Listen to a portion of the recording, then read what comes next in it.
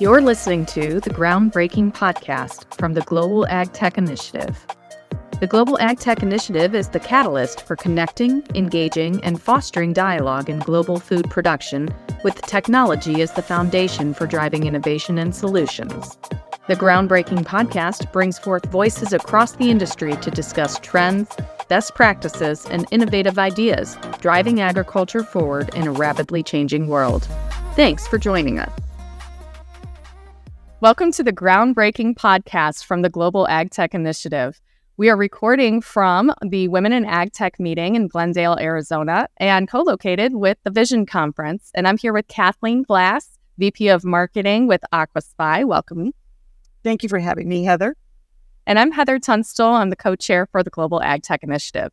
Today, we're going to talk a little bit about marketing, clearly something that you know quite a bit about, and how the ag industry can not only learn a little bit more, but talk about how we talk to and about each other within the industry. What got me passionate about being part of Women in Ag Tech Alliance, being part of the Global Ag Tech Alliance, is that, I hear and see a lot of challenges in ag tech adoption that really, what it comes back around to is challenges in selling and marketing the solutions that are new. And I've been in early stage sales and marketing for all of my career and, came out of the Silicon Valley originally. I'm in San Diego, which is a tech hub, and have been focused primarily on the early adopter. And what's happening is that even though the ag industry is hundreds of years old, technology, aside from, the Henry Ford tractors and John Deere, that was 100 years ago, but specialty crops tech is relatively new. And so often what happens is that startups come in and they get dazzled by their great idea and they start talking about all their features.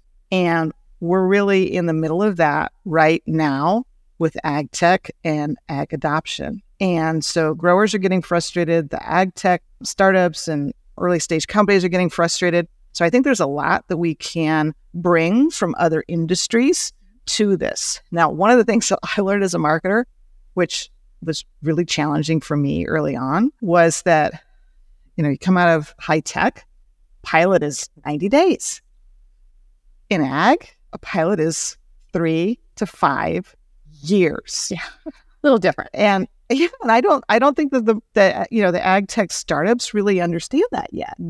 And it's not, you have to really put the benefits forward for the grower. You have to talk about ROI. You have to really present a business case. And unlike a lot of other industries, maybe growers are a little bit more about show me. I have to touch it myself. I have to see my neighbors using it. I have to see others using it.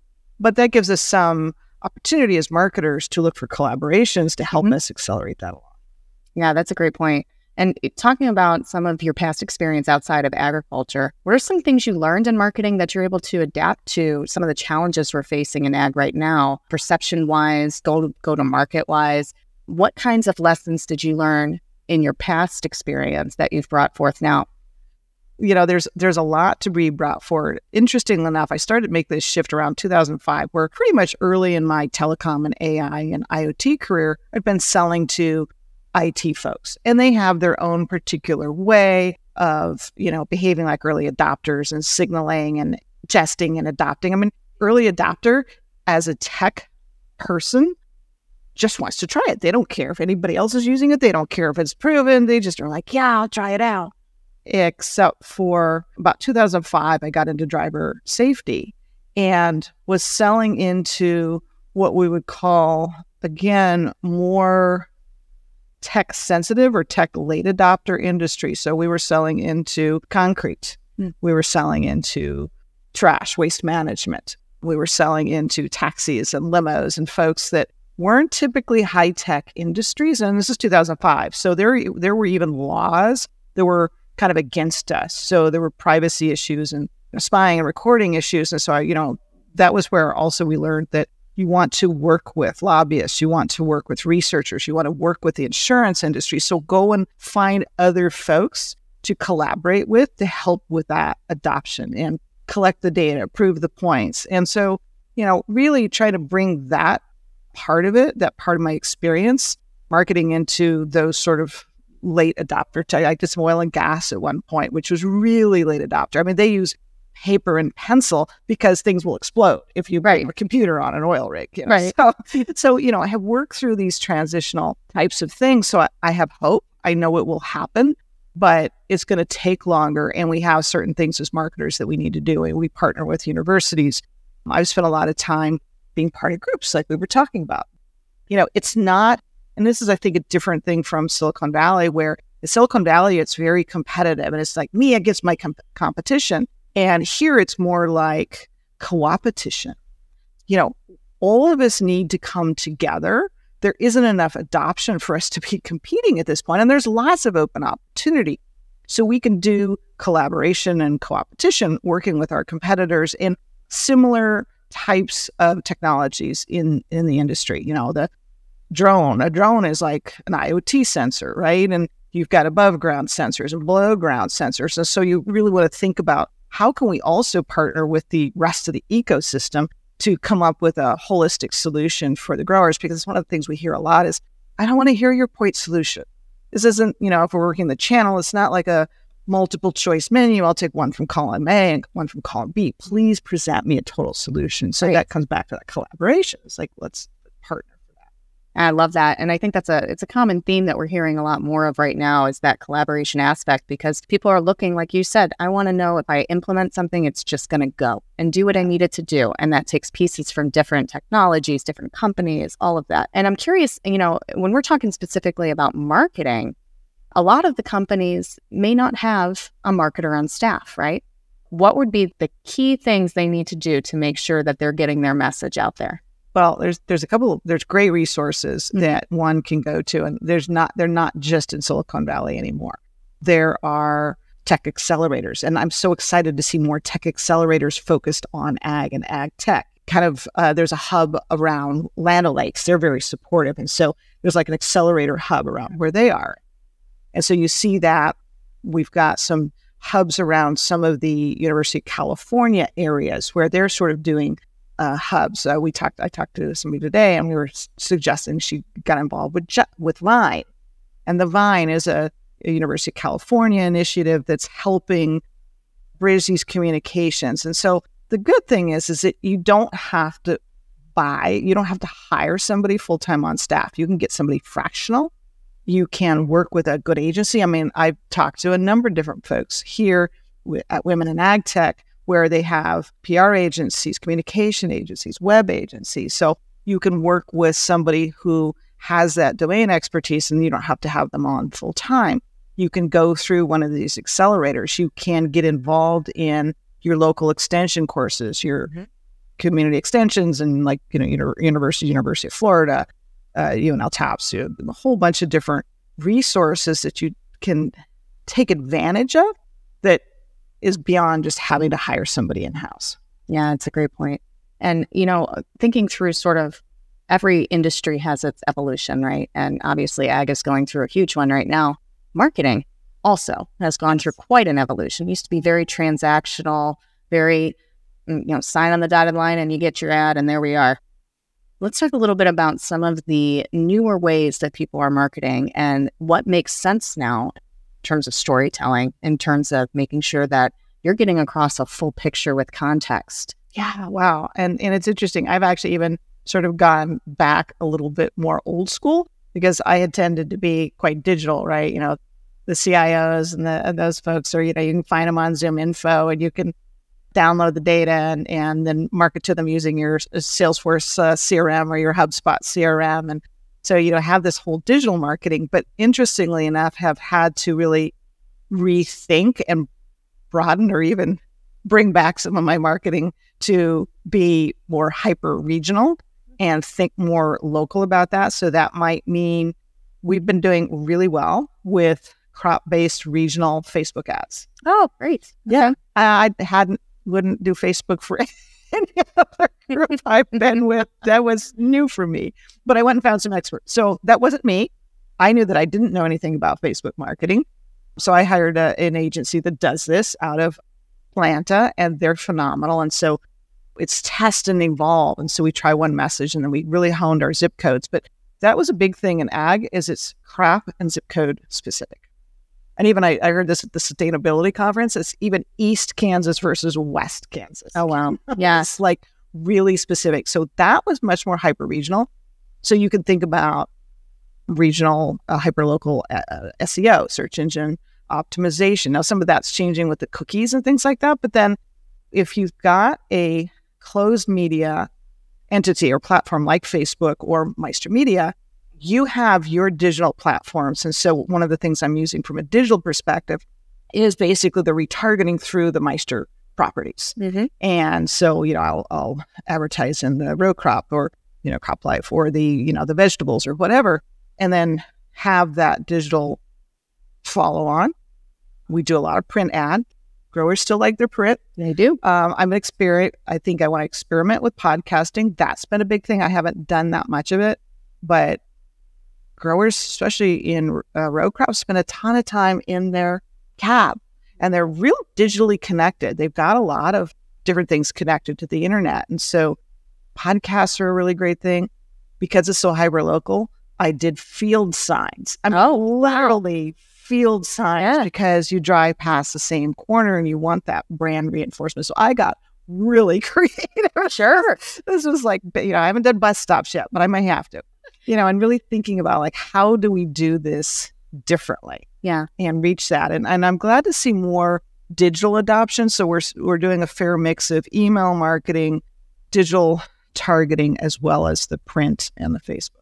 Yeah, I love that. And I think what you just hit on is so important for people who aren't in marketing to understand, is just how specific you have to get with identifying who your audience is and what your audience likes to, how they like to consume their information, right? Because it's different, and it's different based on message too. So if you're just going for awareness, that may be a visual sign. If you're going to build a relationship, it might be a story. It might be a podcast. Yes. And we've done videos. Yeah. We did videos early on. Podcasts are good.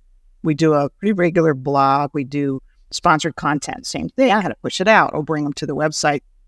Early on, because I knew that this was very crop specific, we started an ag facts pages. So it's watermelon and corn, and we got a specific page which we are going to use as the landing pages for our Facebook pages. But the fun thing was at SEO, right? Search engine optimization, keyword.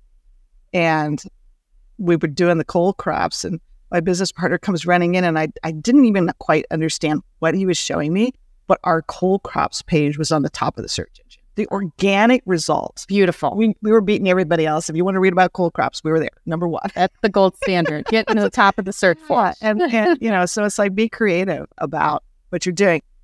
Make sure that your message is clear and concise and has ROI in it. So I do some experimentation. I mean, there's, you still need to do your A/B testing. I mean, we just did an email campaign, and I got phenomenal open rates. But, if 20% of the people open them, 80% didn't. So, okay, we got to try another subject line. Right. And just keep using the same one over again. Right, exactly. And that speaks very much to what you mentioned earlier about iteration and adaptation. Once you realize something's not working, you move to some new way of doing it, right? We test our Facebook ads, every 90 days or so. Yeah, that's great. So for non-marketers, let's dig a little bit deeper into what's retargeting and why is it beneficial? So retargeting it used to be a lot more stocky, and a lot of those cookies and those things have sort of been mitigated. Google doesn't allow tracking you across different sites. Like if you had been shoe shopping on Amazon and then you kept seeing the same shoes when you went to the Weather Channel, I mean, that stuff fortunately is kind of transitioning down.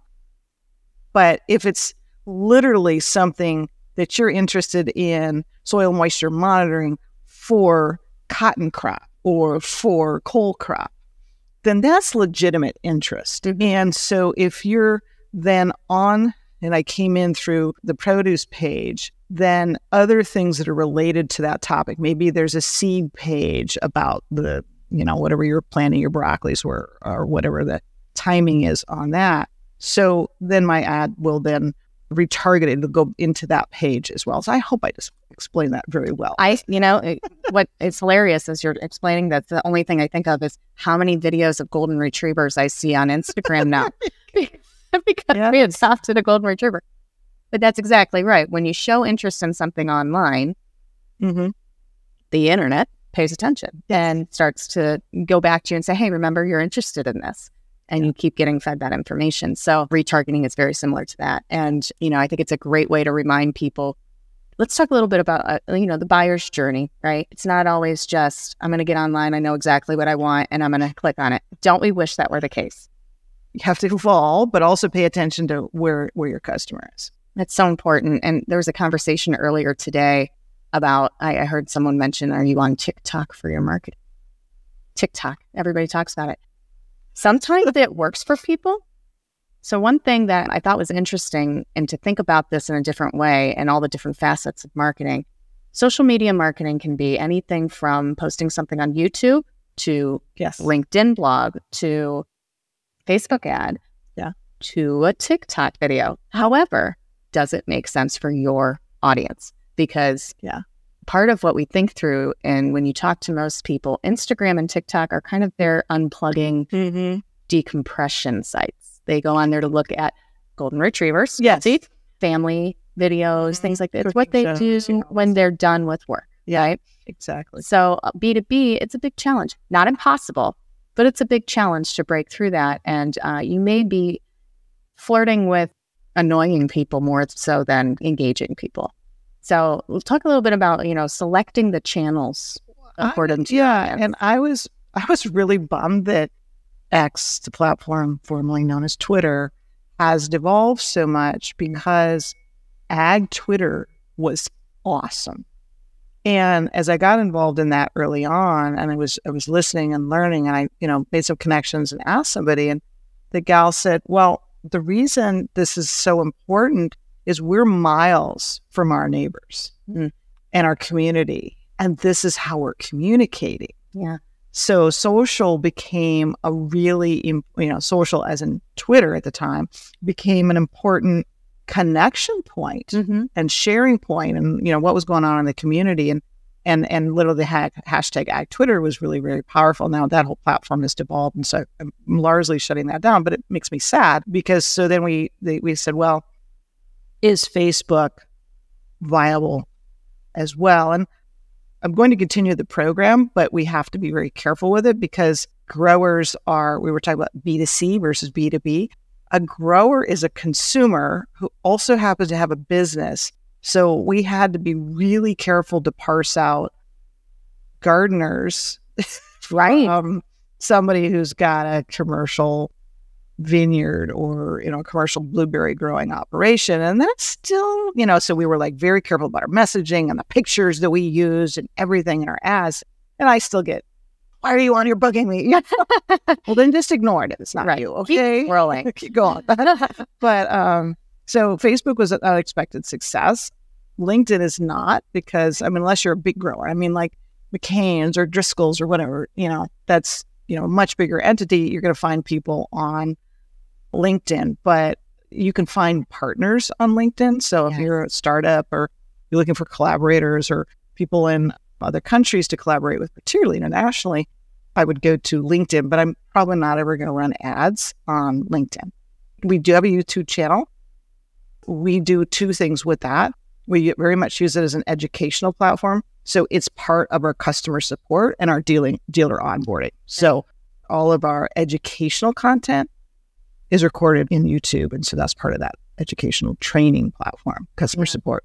And YouTube is a huge search engine. Yeah. And we talk so much about people who are self-learners. And guess where they go? Yes. They go to YouTube. Yes. How many people? So I need to figure out how to fix this faucet or whatever. Exactly. No, I won't call a qualified professional. I'm going to do it myself. But they go to YouTube.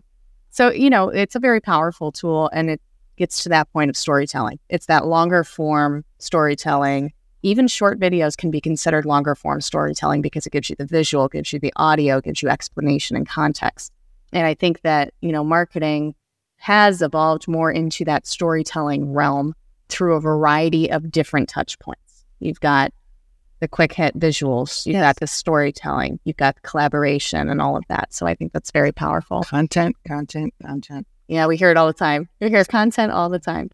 So, I think one thing that we want to touch on a little bit with the Global Ag Tech Initiative's mission to increase adoption of ag technology, how can marketing play a role in that? Marketing definitely needs to play a role in that, because we as communicators, we as the communicating community have to do that better. We need to hone our content. We need to make sure we're reaching all those channels. We need to make sure we're making our messaging hyper-regional, hyper-crop focused. Aquaspy is across both row crops as well as specialty crop.